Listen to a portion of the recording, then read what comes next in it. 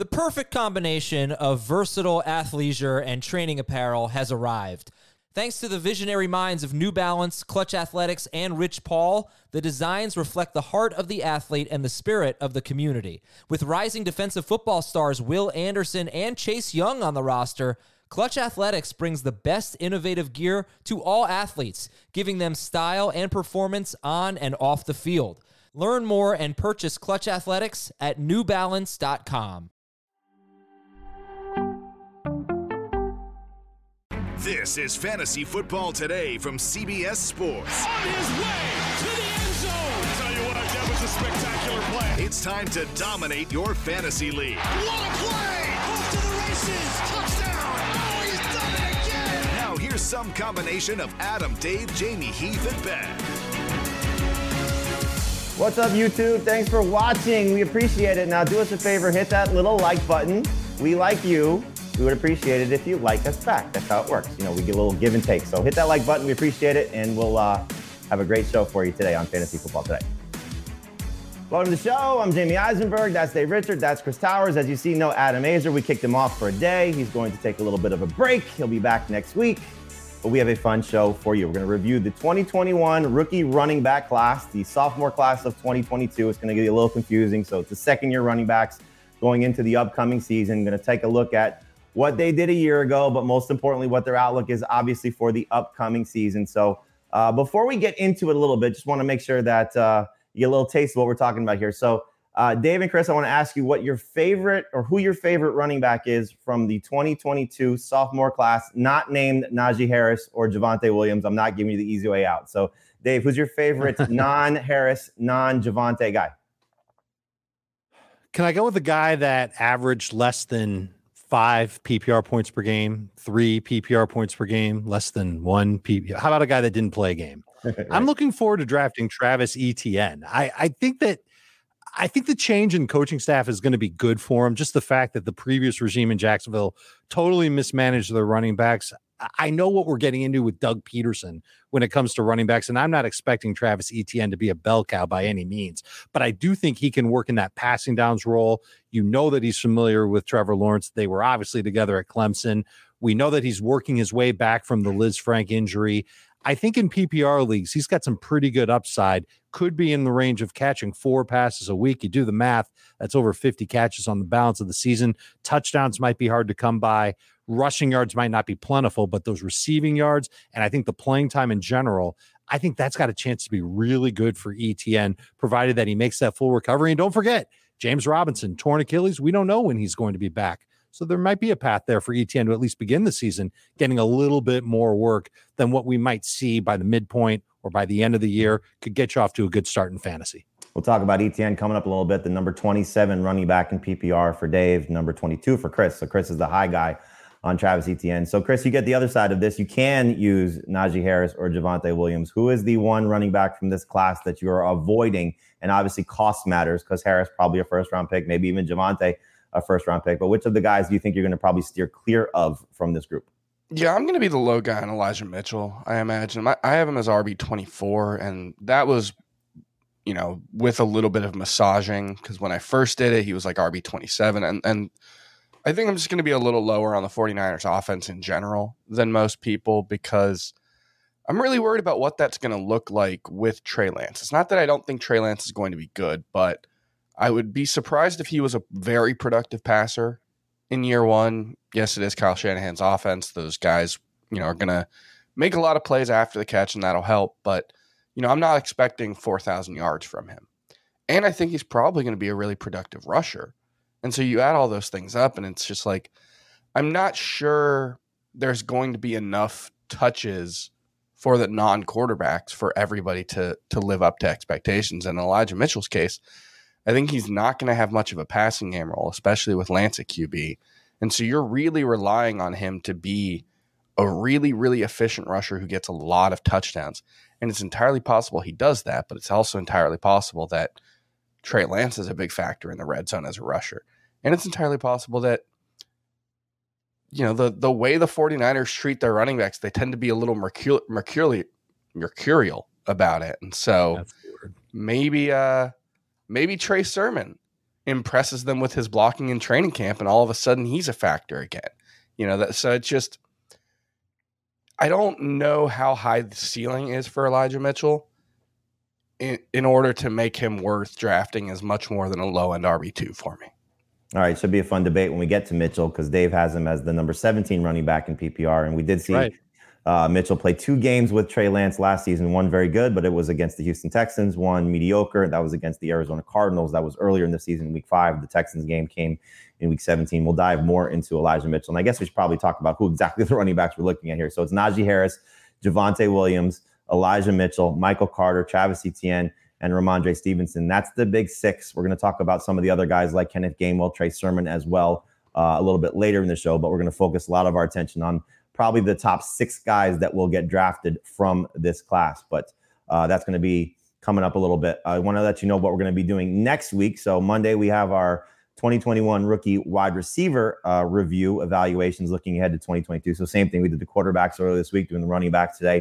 Going to get to wide receivers on Monday, tight ends on Tuesday. And then next Thursday, we'll do some dynasty rankings and some trade values in regard to some of your dynasty questions, dynasty leagues. We'll also obviously have a lot of combine news coming out. NFL Combine will be in Indianapolis starting next week. So coaches, GMs, they'll be talking. And then obviously a lot of interviews going on with the incoming rookie class. So I'll be there in Indy giving some reports, and you can check a lot of that out on CBS Sports HQ. All right, let's get to the 6 sophomore running backs that we're looking at. But before we go there, I just want to say, last year at this time, we were probably talking about 6 sophomore running backs coming off some pretty impressive rookie campaigns. So the guys from the 2020 class going into 2021. So Jonathan Taylor, I'm going based on ADP, how these 6 guys were potentially drafted or at least looked at this point last season. So we got Jonathan Taylor, Clyde Edwards-Helaire, DeAndre Swift, A.J. Dillon, and then the 2 guys that suffered injuries, Cam Akers and J.K. Dobbins. But at this point last year, we were talking about Taylor as a breakout candidate, Swift as a breakout candidate, Akers as a breakout candidate, Dobbins as a breakout candidate. We had some expectations that Clyde Edwards-Helaire would bounce back, and then A.J. Dillon stepping into a bigger role, especially once Jamal Williams left the Packers. We thought maybe a big split coming there for the Packers. But as things sort of shook out for this group, again, Akers missed most of the season with the Achilles injury. Dobbins missed the entire season with a torn ACL. Taylor finished as the number 1 running back in fantasy, so he was more than lived up to the expectations. Edwards-Helaire, a dud, 10.9 PPR points per game for him. Swift was solid, did miss some time with the shoulder injury, but 15.2 PPR points per game, had a very impressive sophomore campaign for the majority of the season. And then A.J. Dillon didn't necessarily take a huge role, still the Aaron Jones show for the most part in Green Bay. Dillon averaging 10.1 PPR points per game. So all over the place. 2 injuries, huge successful season for Jonathan Taylor, good season for DeAndre Swift, and then mediocre for Edwards-Helaire and A.J. Dillon. So we'll see how this group of sophomore running backs sort of follows that group. And again, the group we're looking at here is Najee Harris, Javonte Williams, Elijah Mitchell, Michael Carter, Travis Etienne, and Ramondre Stevenson. So let's start with Najee Harris. So he's going to be the one that's drafted first. He's the 5th running back in PPR for me. I'm the high guy of the 3 of us. I think Heath might actually have him in his top 4. Chris has him at number 6. Dave, you're the low guy at number 7. This was a guy who finished number 2 in PPR last season, led all running backs in receptions, which I think if you would have made a bet on that going into the 2021 campaign would have been a nice payday for you. Had 74 catches, just ahead of Austin Eckler. Finished with 1,200 rushing yards, 7 touchdowns, 74 catches, 467 yards, and 3 touchdowns on 94 targets. The targets were tied for the lead with Eckler, but remember, Eckler missed the 1 game due to COVID and an ankle injury. He averaged 16.8 PPR points per game. Harris had 7 games with at least 20 PPR points, 12 games with at least 16 PPR points. So he was obviously very impressive. So I'm going to ask you guys a question, or at least a key question in my mind regarding each of these running backs. So Dave, I'll start with you. First off, with Harris, we know the situation in Pittsburgh, new quarterback, no more Ben Roethlisberger. How much does the quarterback matter for Najee Harris going into a sophomore season?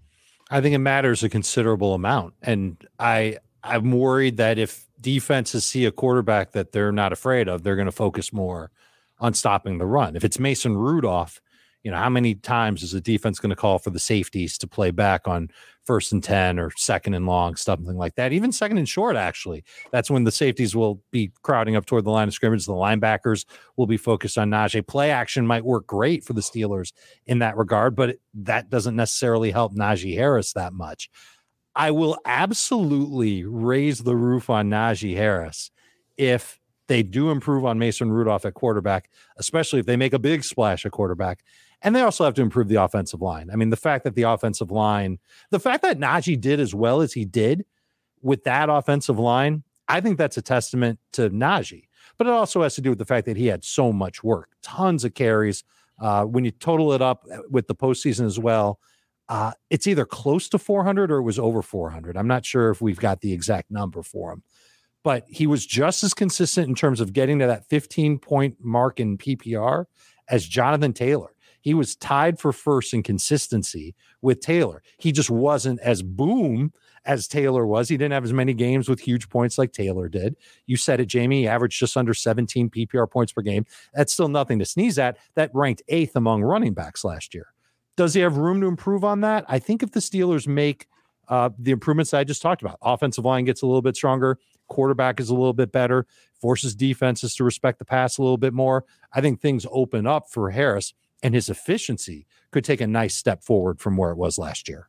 So, Chris, Dave says the quarterback matters, and I think that's probably, maybe an obvious statement for all of us to say that, the quarterback is clearly going to be impactful for the running back there. But one thing that Dave said, I don't know if I necessarily, I don't want to say disagree with or even agree with, but Roethlisberger, I don't know how much he scared people, and he was obviously not the same type of guy. And I don't know. I mean, obviously Mason Rudolph, we could all look at and say probably a downgrade, but I just don't know if this offense could get worse. The offensive line could clear some injuries. The quarterback situation might be worse. I mean, clearly could be the case, but it wasn't exactly great. So if it's Mason Rudolph, if it's a Jameis Winston, if it's a Jimmy Garoppolo, where do you view Najee Harris in terms of that type of potential production? When you said I don't know if the offense can get worse, I feel like it made me think of the New York Giants last season, where that was kind of an argument in favor of them. It's like, well, they can't get worse, and then they just kept getting worse and worse and worse. Things can always get worse, is the point. The thing about like Najee is Ben Roethlisberger wasn't scaring anybody with his ability to throw downfield last season, nor his willingness to throw downfield, because he really wasn't particularly interested in doing that very often, and that was the case for 2 years in a row. So defense is new. But the thing is, Najee Harris, I'm looking at the next-gen stats, he faced 8+ defenders in the box on 14.6% of his rush attempts. It's very low. That's really low, yeah. And the thing about that is that's largely a product of how the offense lines up. The Steelers play 3 wide receivers very often. They very rarely play, 2 tight ends or 2 running backs. So when you've got 3 wide receivers or 4 wide receivers or 5 wide receivers on the field, you're not going to have a lot of defenders in the box, no matter whether teams think your rushing game is a threat or your passing game isn't. That's just kind of how it works. And so I would imagine the offense is going to look a lot like that, at least in terms of how they line up. So I think that'll still be the case for him. But yeah, the quarterback matters. And the biggest question for me is how much of Najee Harris's work in the passing game was a result of Ben Roethlisberger's unwillingness to throw the ball downfield, how much of it was his unwillingness to hold the ball and potentially take sacks, because that was a big problem for the Steelers offense. And then there's just the fact that if you take out the 114 catch game, Najee Harris was a good but not great pass catcher. His pace, if you take that one out, was like 65 catches. And that makes a difference. That'll knock, that could be a point per game over the course of a full season. So I do have some concerns about what the passing game role is going to look like without Roethlisberger, but the offense as a whole, I don't think it's going to get much worse. And there is a chance it gets better. Even if they had Jimmy Garoppolo, I think that would help. So agreed. I'm not particularly worried about Najee Harris. And generally speaking, the high volume, low efficiency rookie running back is a good bet to make. Those guys tend to work out in fantasy. And so I'm not fading Najee Harris at all. He's RB6 for me. And I think the volume's going to carry him, even if the offense around him isn't elite. Yeah, it's been a good track record for Mike Tomlin, clearly, with featuring one guy, and that continued in 2021. I don't think it will change in 2022, barring something, dramatic shift without the quarterback that's been there for the majority of the Tomlin tenure. So it could be a running quarterback. Again, we know that they're very interested in Malik Willis, so that could maybe change some things as well. I think, Roethlisberger being a statue has helped Najee Harris reception total as well, on top of what Chris said, holding the ball and his, lack of wanting to throw the ball down the field. So we'll see if a mobile quarterback maybe changes some things there as well. But Najee Harris in a good spot going into a sophomore campaign. And the same thing for Javonte Williams, assuming that we don't see the Broncos add somebody of significance or bring back somebody like Melvin Gordon. So what we saw from Williams last year, clearly in a split with Gordon for the majority of the season, but we got that one game where Melvin Gordon didn't play. It was week 13 against the Chiefs. And what we saw from Williams was just absolutely amazing. 23 carries, 102 yards, 6 catches for 76 yards and a touchdown on 9 targets. He had 8 games last season with at least 15 total touches. And in those 8 games, he averaged 14 PPR points per game. So there was some duds. He had a 5, he had a 4, he had some big ones. Obviously, you factor in the Chiefs game there. So there was some highs, there was some lows. But again, you take the balance of the season, he's around 14 points per game. You hope to see a little bit better than that. But I think that's kind of the floor of what you can expect if he's in a solo act, getting at least the minimum touches for a feature guy. So first question, Chris, I'll start with you. Very similar to the Pittsburgh situation. How much does the quarterback matter in Denver when it comes to Javonte Williams? Let's assume for this scenario here, he is by himself in terms of being the lead guy without somebody of significance joining him in the backfield. It matters, especially if it's Drew Lock. I'm going to be pretty down on the Broncos offense, and I would be shocked if it was. But yeah, it obviously matters because we don't know, if it's going to be Teddy Bridgewater again. That's probably not a bad thing because we know Teddy Bridgewater's not necessarily the kind of guy who's going to force the ball down the field. So there should be a decent number of targets there. But you also want someone who's going to move the ball down the field efficiently. And, I'm not sure Teddy Bridgewater is the guy who's going to get the most out of that offense, as we saw. So you hope for an upgrade, but if Javonte Williams is the lead guy, if they don't bring back Melvin Gordon, if Mike Boone is the primary backup in Denver next season or somebody like that, then yeah, I think the sky's the limit for Javonte Williams because he's clearly a talented player. And this is a situation where unless they get Aaron Rodgers, they're probably going to lean on the running game. And if they do get Aaron Rodgers, well, he's going to get a bunch of touchdowns anyway. So it won't really matter. So I think there's a lot to like about Javonte Williams and his situation, but if Melvin Gordon returns, then it starts to get a little dicey. I would still expect Javonte Williams to be the lead back, but it becomes a much bigger question because it was Javonte Williams week about 11 times in 2021, and it never actually worked out except for the one game Melvin Gordon missed. But they were pretty adamant, and it's a different coaching staff, so we don't know what that's going to look like. But, yeah, they were pretty adamant that Javonte Williams and Melvin Gordon, they didn't see much difference between them at least. Yeah, we're all ranking Javonte based on the expectation that he's not going to have significant competition. Chris, you're the high guy. You have him at 9. I have him at 10. Dave, you have him at 11. So we're all back to back to back. This is, again, his PPR. So, Dave, let's do a little different spin on this here. So they get their quarterback. Let's say they get Aaron Rodgers. Let's say they get, Deshaun Watson or, a tier down, Jameis Winston. Wow, they're going to get both of them, huh? I'm sorry? They're going to get both of them, Rodgers and Watson? Potentially. No, but they get some upgrade over Teddy Bridgewater, Drew Lock combination, somebody that we're excited about. But they do bring back somebody or bring in somebody of, some level of significance, a Melvin Gordon, a James Conner, somebody that, at least could be in the veteran mold, or, it's just somebody that's going to make us go, ew, why did they do that? Now, where do you view Javonte Williams? So quarterback better, backfield situation. Quarterback better, but still, let's just, for the sake of the argument, make it Melvin Gordon. I just think it's easier to kind of picture that. And I'd almost root for something like that because now we're talking about Melvin Gordon a year older, someone that I think the front office still likes and respects based on what he did this past year. I think we've got to make mention of who the new head coach is in town. And we can't say with absolute certainty that he's going to have a completely different approach to his running backs than what Vic Fangio and Pat Shurmur had, where they insisted on this 50-50 split. There were weeks where we were just shaking our heads and marveling at how close to 50-50 of Melvin Gordon and Javonte Williams were. I would think that with Nathaniel Hackett there, he would recognize better talent and put that talent on the field a little bit more. Hackett has also been a boon for running backs when he's been a play caller. I'm just looking, this is very basic stuff. The 3 places where he's been an offensive coordinator, in some of them he's called the plays and some of them he hasn't. But the running backs have led them. They've been top 12 in the league in rush attempts 1, 2, 3, 4 times in 8 years. So half the time they are leading the pack. A couple times they were literally first in rush attempts, first or second in yards. There have been some dynamic run games with Nathaniel Hackett as the offensive coordinator for his team.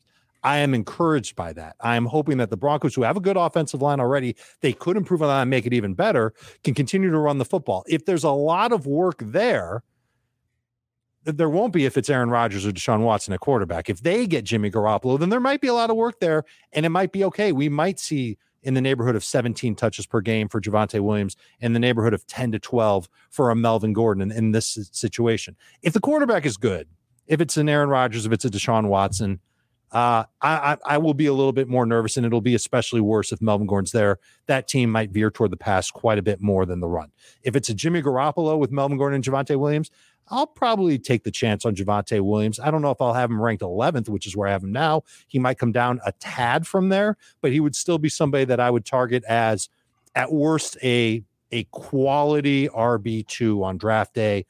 I imagine I would be putting him on my radar starting in round 3, and I'm not sure he would last that long because there will be so much excitement over him as a second-year rusher with all kinds of upside. It really does come down. The talent isn't the question here, just like Najee. Talent is great. He might even be more talented than Najee. Some of the metrics that we talked about with Najee, Javonte was better. It's about the situation, and it's about how much work he'll get, and it's about what that passing game will look like in Denver. I mean, if Aaron Rodgers goes to Denver, he's a first-round pick, Javonte. I don't think there's any way he's not. Even if Melvin Gordon's there. I don't think he should be. I think he will be. No, I think the excitement level is going to be off the charts. That's a fair counter, Dave, that if it does have competition, and maybe it still brings him down to the second round. But if it's the combination of Nathaniel Hackett, Aaron Rodgers, I mean, what you've seen from that running back situation in Green Bay, which I would assume carries over a little bit, to what they would do, is the second leading receiver in that tenure has been the running back. And so Javonte Williams' role in the passing game, I think, would be pretty impressive. Especially knowing that that's what Rodgers would do. Now, we'd have to see what leaves the Broncos to go back to Green Bay if, in fact, they make that type of move. And again, if a Devontae Adams were to come with him. But if you tell me Aaron Rodgers is in Denver and Nathaniel Hackett's the coach, I think you're going to see Javonte Williams' role in the passing game be pretty successful. And we saw that at times last season. He wasn't exactly the most prolific or proficient pass-catching running back there. But he did have the opportunity to catch the ball a little bit, especially in that game when there was no Melvin Gordon. So I would love that. Where do you put Javonte Williams? Where would you take him? Give me a pick. If he's the lead back, there's no Melvin Gordon, there's no James Conner, and it's Aaron Rodgers or Deshaun Watson at quarterback. So main guy, stud quarterback in Denver, Hackett's the head coach. Where are you comfortable taking Javonte Williams? I've got my number in my head. If the quarterback situation in Pittsburgh is not good, then I will replace Najee Harris with Javonte Williams at 5. There you go. I will say Deshaun Watson and Aaron Rodgers, that to me is a pretty big difference. I don't know if Deshaun Watson would necessarily cause me to raise Javonte Williams a huge amount, just because I think the offense will be a lot better if he's obviously I'm not expecting him to play a full 6 or 17 games, even if he is cleared to play, but the offense should be better. There will be more touchdown opportunities. Deshaun Watson has never thrown to his running backs very often. That's true. And so that would be a difference. Also Bill O'Brien, though.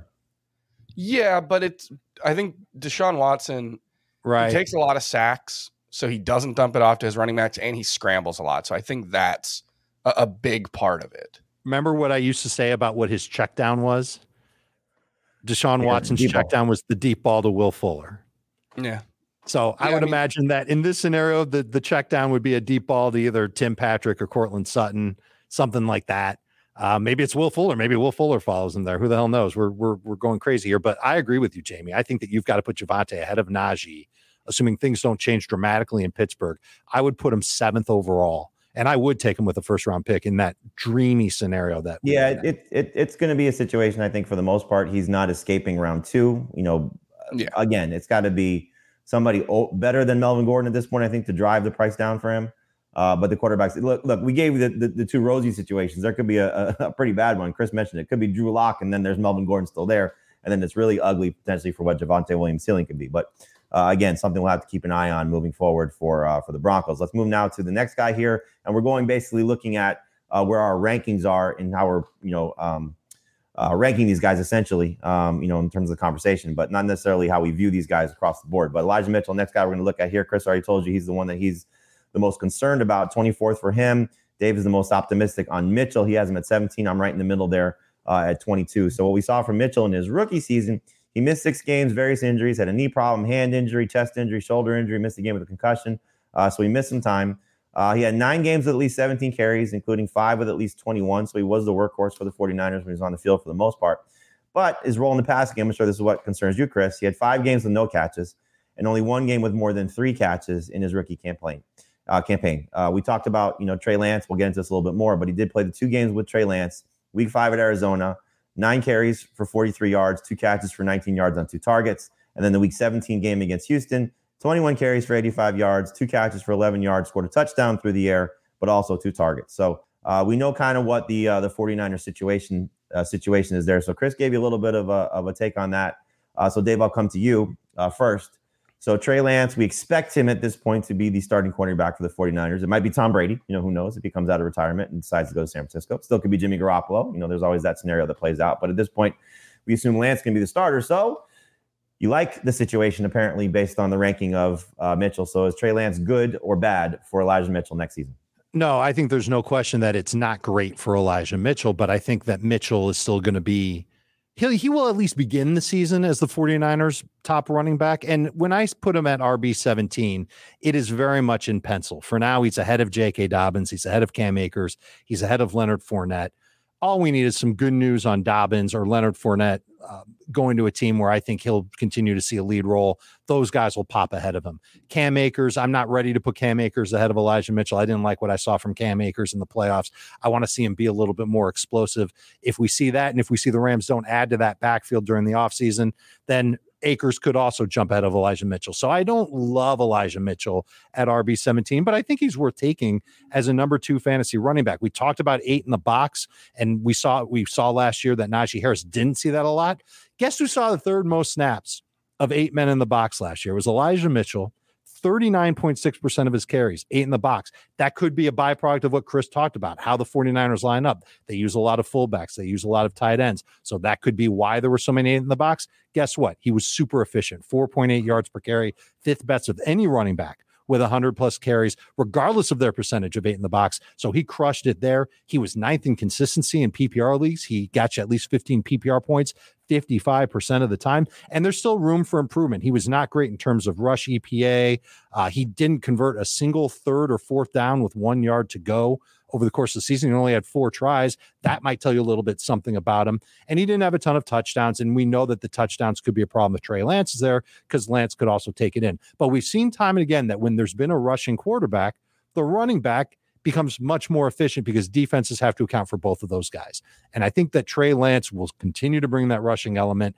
I think it's got a chance. I think Mitchell has a chance to have a good year yard-wise, total yards, not necessarily getting a ton of catches, but getting you those rushing yards to be a good number 2 fantasy running back. And you look at the rest of the running backs in San Francisco, they might add a guy.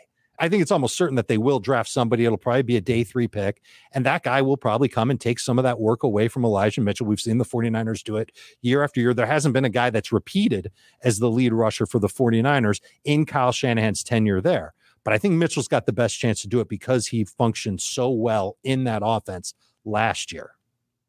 So you brought up something interesting there about adding somebody. So Raheem Mostert and Jeff Wilson are both expected to be free agents. They could bring back one of them, if not both, probably very cheaply, given the situations that they unfolded. Mostert missing all but the beginning of week 1, Wilson missing the majority of the season. Both guys, were big parts of this offense.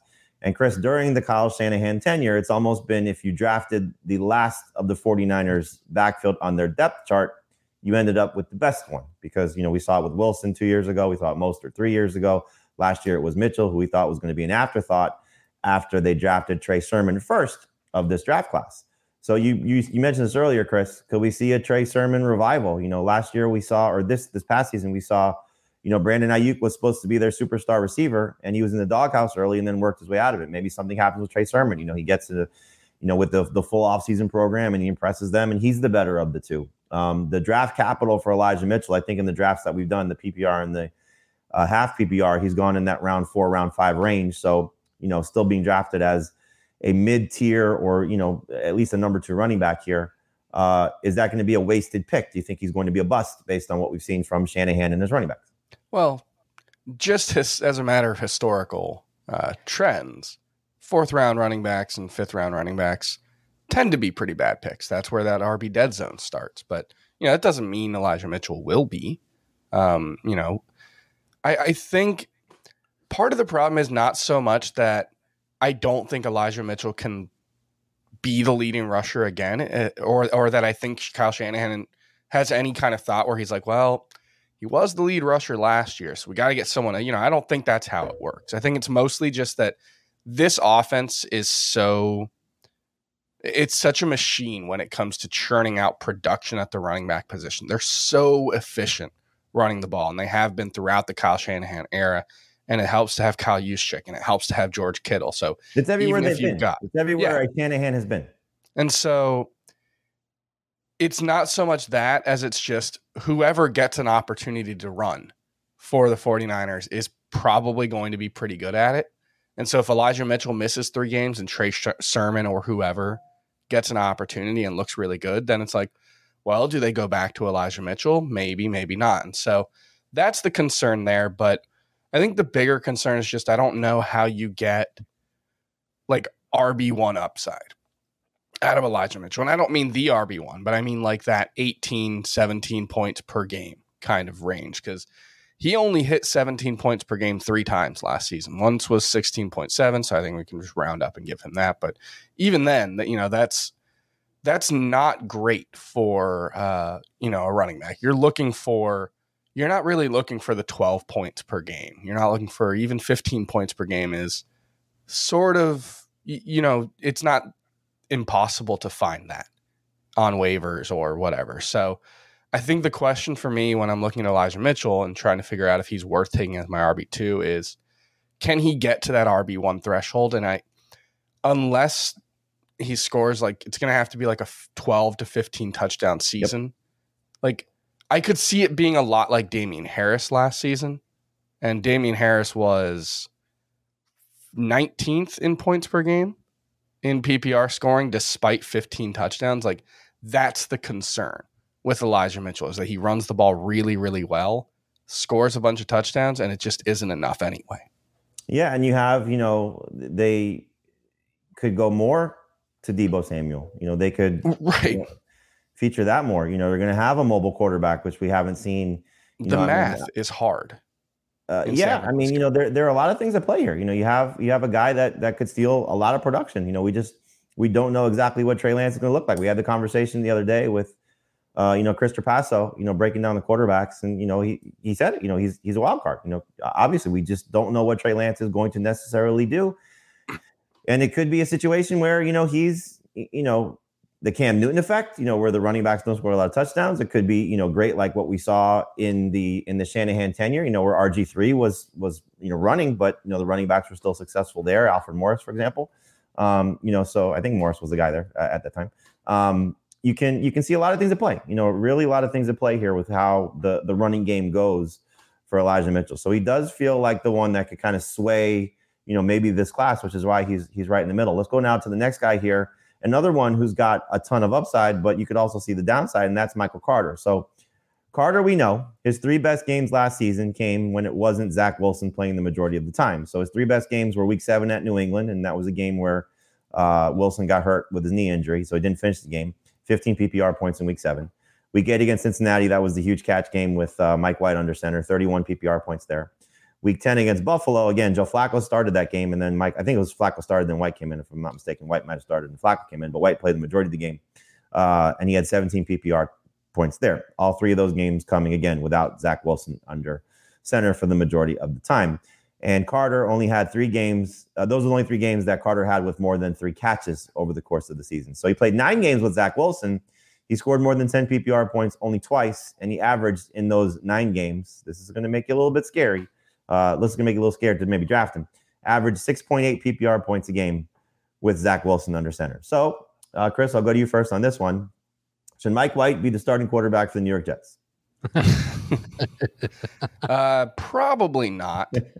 But when it comes to Michael Carter, should Mike White be the starting quarterback? There was a little bit of discussion of that at one point in the season, but no, I don't know if Zach Wilson's going to be good, but Mike White, no. Obviously, I'm joking here, but in terms of it's a fair concern with. Do we have a Zach Wilson problem for Michael Carter? It's possible because Zach Wilson. We mentioned the Deshaun Watson's dump off was throwing it deep. I think Zach Wilson might have a little bit of that in his mentality. He's keeping his eyes downfield a lot, and he's willing to take risks. And last season we saw that, he wasn't quite ready to turn those risks into big production. And that's scary because if he's not ready to do that in year 2 and he's not throwing to Michael Carter, then this could be a really bad situation for the running back because you're not going to have a lot of touchdowns or a lot of targets. But, I think there could also be something to the idea that Zach Wilson, with a year under his belt and the experience of getting beat up the way he did, maybe learns to take what's there and dump it off a little more often and not take quite so many risks and not take quite so many hits. And so maybe that helps Michael Carter. I'm not expecting him to have a huge role in the passing game, but I do think there will be, I have him for a 12% target share, which is fine for a running back. It's not high. It's not low. It might be a little high. That comes out to 50 catches over 17 games. I could see that being a little high, but I'm choosing to be a little bit optimistic right now. But you can see, even being optimistic only gets him to RB21 for me. So it's not like, I can definitely see how things go wrong, and it's not an ideal situation at all. It's harder to see. 21 for Dave, 21 for me. So we're all on the same page here with Michael Carter. We're expecting him to be more, I think, in line with the guy we saw with Mike White as opposed to the guy that we saw with Zach Wilson. So, Dave, what will change? What will make Michael Carter more consistent and a better fantasy option in 2022? Sure. I think it's going to be harder to see the upside than it is the downside because we saw so much of the downside last year. There were 3 games where he had at least 70% of the snaps. He did anywhere from 12 PPR points to mega PPR points in those games. And I think those games, 2 of them at least, involved Mike White, or not Zach Wilson, I guess I should say. I'm worried about him having a lot of games with 70% of the snaps where he gets a lot of the workload, where he's the main guy. The Jets coaching staff, they come from San Francisco. Here I am parroting it again for the 2nd year in a row. And I know that they're losing some running backs this offseason. I could totally see them adding another one or giving more work to Ty Johnson or Austin Walter that takes Michael Carter off the field. I do think that Zach Wilson can be a better quarterback.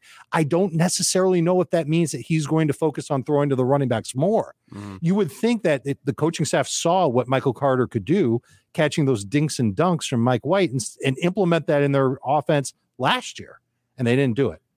Could they do it now starting week 1 this year? Could they completely refurbish that part of their playbook and get Michael Carter involved there? We know that he can do it. Will they do it?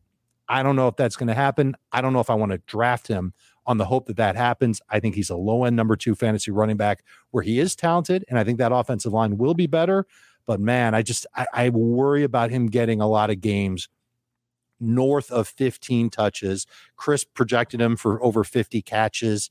I think that's hard to do. He didn't have that many games with Zach Wilson where he had 3+ catches, and that's what he would have to average, assuming he plays 17 games to get to that mark. So I'm a little nervous on him.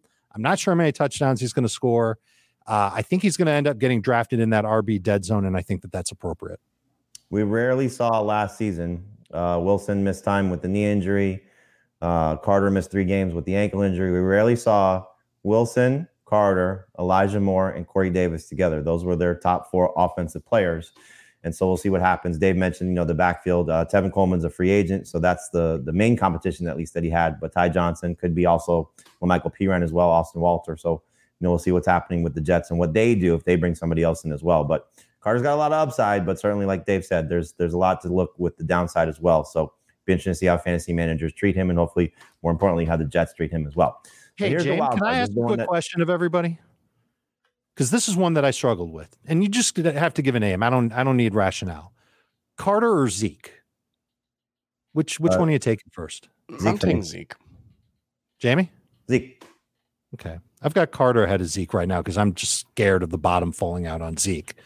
But that's one I've gone back and forth with. Yeah, I mean, for me, it would be drafting Zeke with the hope of closer to the first 5 games than the last 12, just with the knee injury, hopefully being better. Not that I'm buying back into Zeke, but still in the same range. I would rather take the upside of the Cowboys starter than the Jets starter. So this is the guy. Next is Travis Etienne. Dave said it's his favorite guy, not named Javonte Williams or Najee Harris. As we know, last year Etienne missed the entire season with the Liz Frank injury that he suffered in the preseason. Chris has him the high guy. He's 22 for Chris in PPR. I'm next again, 26. It's almost like we're the same. Chris is the high guy. I'm the middle guy, and Dave's the low guy. But Dave has him one spot behind me at 27. So 22, 26, 27. So again, did not play last year. He said in January that he expects to be ready for training camp. But as we know, Dave alluded to this earlier, James Robinson suffered that Achilles injury. So if he has the Cam Akers-like response and rebounds and can be ready for the start of the season, which we would all love to see just from a James Robinson perspective, then that matters to what Travis Etienne's probably draft stock will be. But he was the 25th overall selection in the NFL draft as a rookie. And as we know, at Clemson, he was pretty special. So in 2019, he had over 2,000 total yards, over 20 touchdowns, 19 rushing, 4 receiving. So 37 catches. He was just unbelievable. A lot of people thought he should have come out then. Went back for 2020. Not the same success. Did have less games, but over 1,400 total yards, 16 total touchdowns, had more receptions in the 2020 campaign, 48 catches for 588 yards. So can do it all. Certainly a very good pass catcher. And as Dave alluded to, has the relationship with the quarterback there in terms of both those guys coming from Clemson. So, but Dave, you mentioned this, James Robinson, non-James Robinson, I think it's going to matter to how fantasy managers treat Travis Etienne. So if he does not have that type of competition, where do you think he's going to get drafted? And if Robinson does return and is ready to go, how much will that drive the stock down for Travis Etienne? I think right now I've got him as like a round 5, round 6 pick. And I don't even know if he'll last that long, because there will be 1 or 2 people in every draft that'll be kind of excited about him. And by the time we get to July, he won't be at 85% like he's saying. He'll be at 100%. He'll be back in training camp, and the hype could be off the rails with Travis Etienne. He could go much, much higher. I would be excited about him in a PPR or a half PPR league, especially if there's no Robinson to begin the year. Maybe Robinson starts on the PUP list. I know there's going to be somebody else in the mix. This is Doug Peterson we're talking about. And Etienne doesn't quite profile as the type of running back that can handle a heavy workload. He could do it for a few games, and I think no coach would sweat it. But for like half a season, 3/4 of the season, relying on Etienne to be that guy, I'm hard-pressed to believe that would be the case. There will be excitement about him no matter what, as long as he's not sidelined, and I don't think that's going to be the case. I think he's working his way back. I could see him being a full round higher than where I'm saying I have him right now. So a round 4 or 5 type of pick. Now that's without Robinson. That's with Robinson on the shelf to start the year. Okay. If Robinson comes back, I'm sure that's going to quell some of the hype. But look, there's going to be people that are excited to take Williams no matter what the Broncos do, adding somebody to their backfield. It could be the exact same thing where 1 or 2 people in a fantasy league will be excited to take Travis Etienne sight unseen without seeing him play a regular season down in the NFL. With competition there, even if it is James Robinson and he makes the Akers style comeback, that's when I won't advocate taking him in that round 4 or 5 range. But if there was a dead zone RB to take that shot on, it would be the young running back who could potentially be an elite pass catcher. The DeAndre Swift or Austin Eckler model, where if Travis Etienne gets used in a way where he gets 70 catches next season, which I'm not expecting, but if he does, it's possible. Then the path for him to be a low end RB1, it starts to clear up, because, I don't think he's going to be this like gigantic part of the rushing game, but I think 10 carries to 11 carries per game is probably fair. And then, let's say he gets 5 rushing touchdowns, 70 catches, 600 receiving yards, 4 or 5 receiving touchdowns. that ends up being about 1,400 total yards, 10 total touchdowns, 70 catches. That probably gets you into that low end RB1 range. And I think that's not the most realistic or most likely outcome for Travis Etienne, but it's certainly possible. Doug Peterson's history as a head coach when it comes to throwing to running backs was all over the place. The year they won the Super Bowl, they barely threw it to their running backs at all. I think it was like 50 or 60 total targets. But then there were some years where, Miles Sanders had 50 catches as a rookie. Darren Sproles had a 55 catch season. And Boston Scott and Miles Sanders in 2020 combined for 53. So I think he's probably the kind of guy who adjusts to the personnel that he has. He wasn't throwing it to Jay Ajayi because Jay Ajayi wasn't a great pass catcher. But if Travis Etienne is this really dynamic playmaker in the passing game that we think he can be, I think that this is, well, I only rank him RB21 or RB22. It's entirely possible that he is the guy you want to target from that group just because,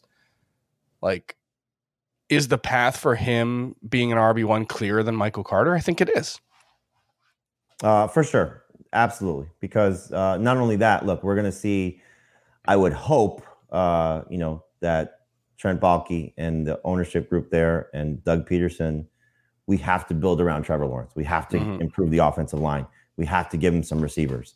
They don't necessarily need to address this backfield unless Robinson's going to miss the entire season, which could clearly be the case. We're all excited that Cam Akers came back, 5 months following an Achilles tear. That doesn't typically happen. So if the recovery is not as smooth and he doesn't have this miraculous situation, then we might see an upgrade over the likes of somebody like Adario Gumbawale, just to have some significant help in the backfield there, which could clearly sway how we view, a guy like Travis Etienne. But if he does enter as the lead back and there is a better offensive line and there's going to be a lot of optimism, however you look at it, that Trevor Lawrence will be better in his second season.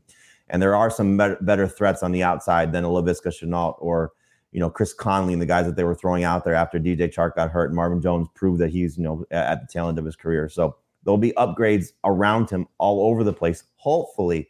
So Travis Etienne can be in a great spot. I'm totally with you there, Chris. I think we can see this guy as somebody that we move up as an industry, and even us, just the three of us moving him up in our rankings as we get more optimistic and better reports about him and probably less optimistic reports about James Robinson. All right, last of the big six, at least that we're looking at here. And again, you might see, here's some of the other names we throw at you after this that you think are better than this guy. But Ramondre Stevenson, in terms of where we have him ranked, is the next guy we're going to look at from this sophomore class.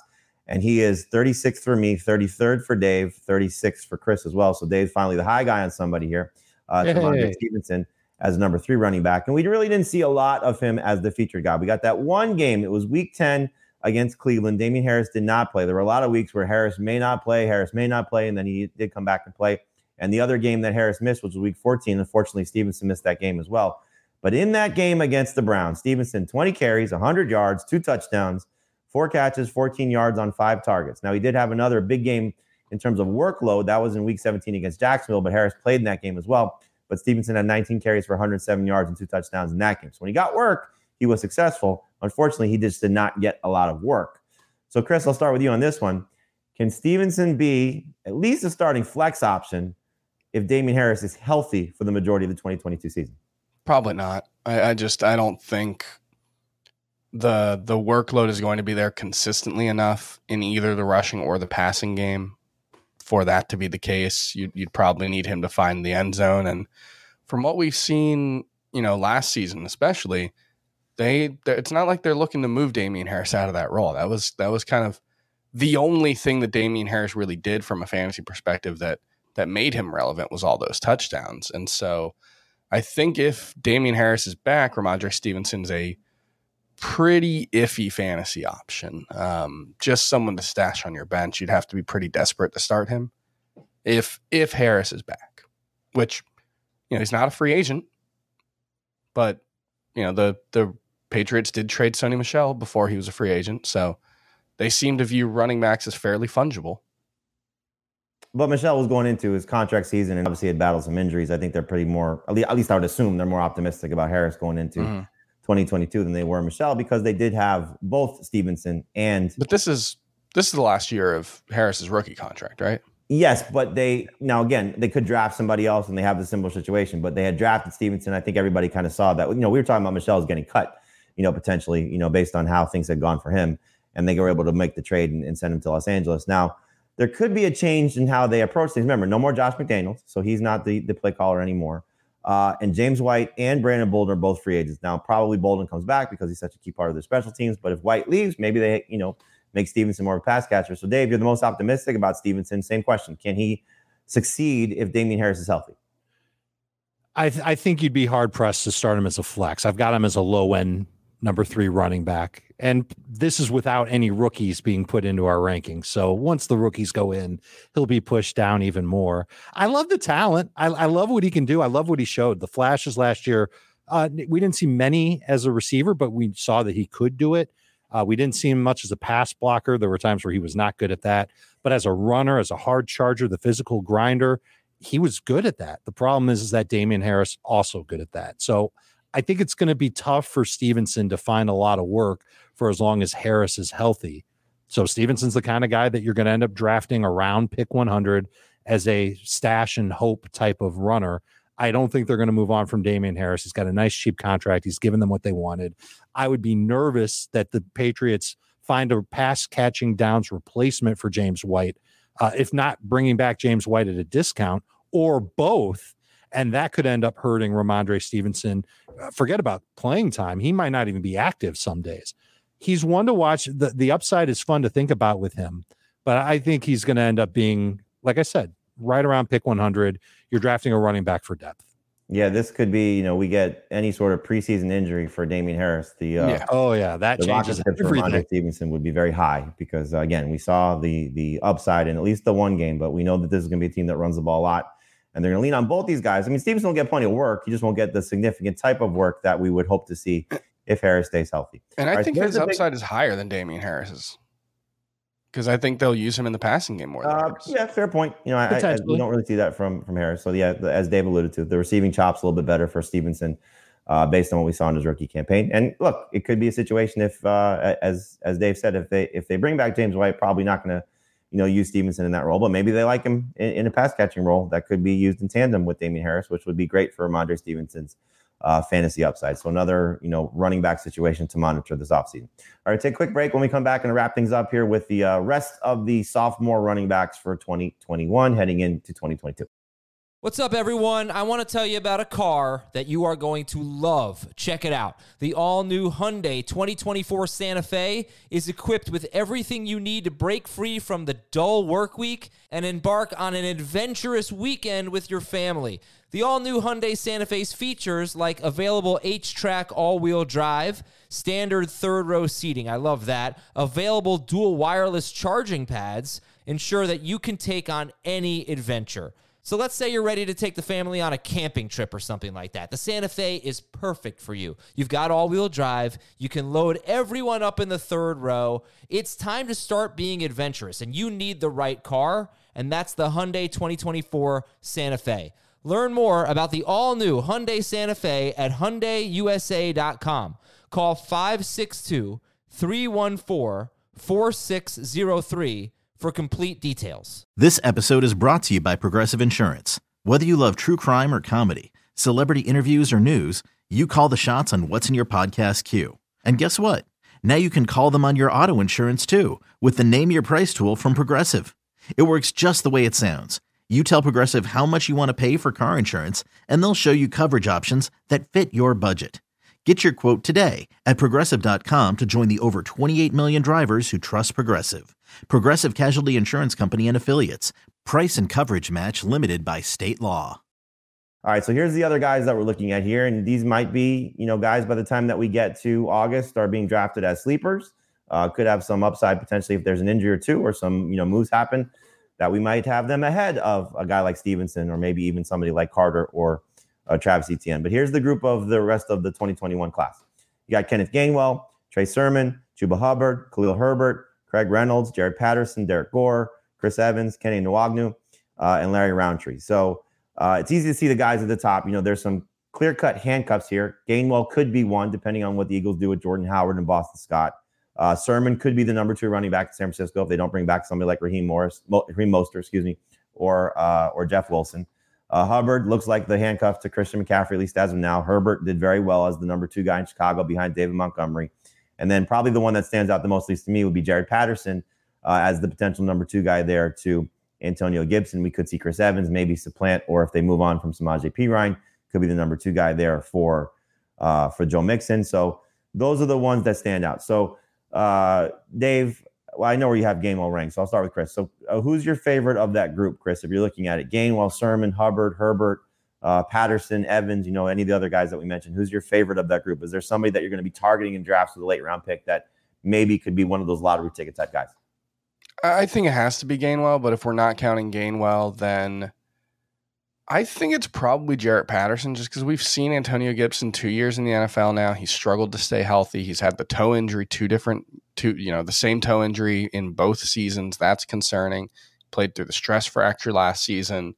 So I just think there's a potentially clearer path to him becoming the number 1 running back for Washington than there might be for any of these other guys, but they all probably need an injury.